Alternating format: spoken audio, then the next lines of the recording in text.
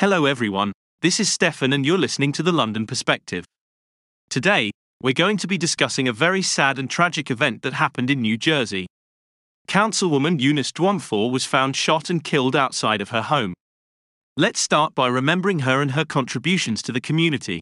Eunice Dwumfour was a young and talented woman.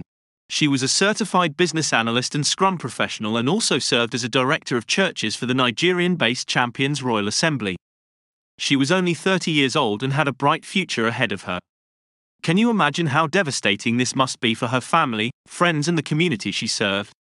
The body of Dwumfour was discovered in her vehicle after police received a call of shots fired near the Camelot at La Mer apartment complex in Sayreville. Authorities are investigating her death as a homicide. It's just heartbreaking to think that someone could take such a young and promising life. The motive behind this tragedy is still not clear, but it appears she was targeted. The loss of Eunice Dwumfour is a loss for the entire community. She was elected to the council in November 2021 and was dedicated to serving her constituents.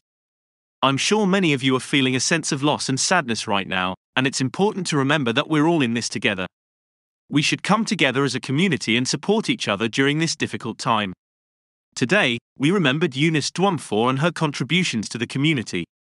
Let's keep her family, friends and all those who knew her in our thoughts and prayers. If you have any information about this tragedy, please reach out to the authorities. It's important that we work together to get to the bottom of this. Thank you for listening to the London Perspective. Until next time, take care.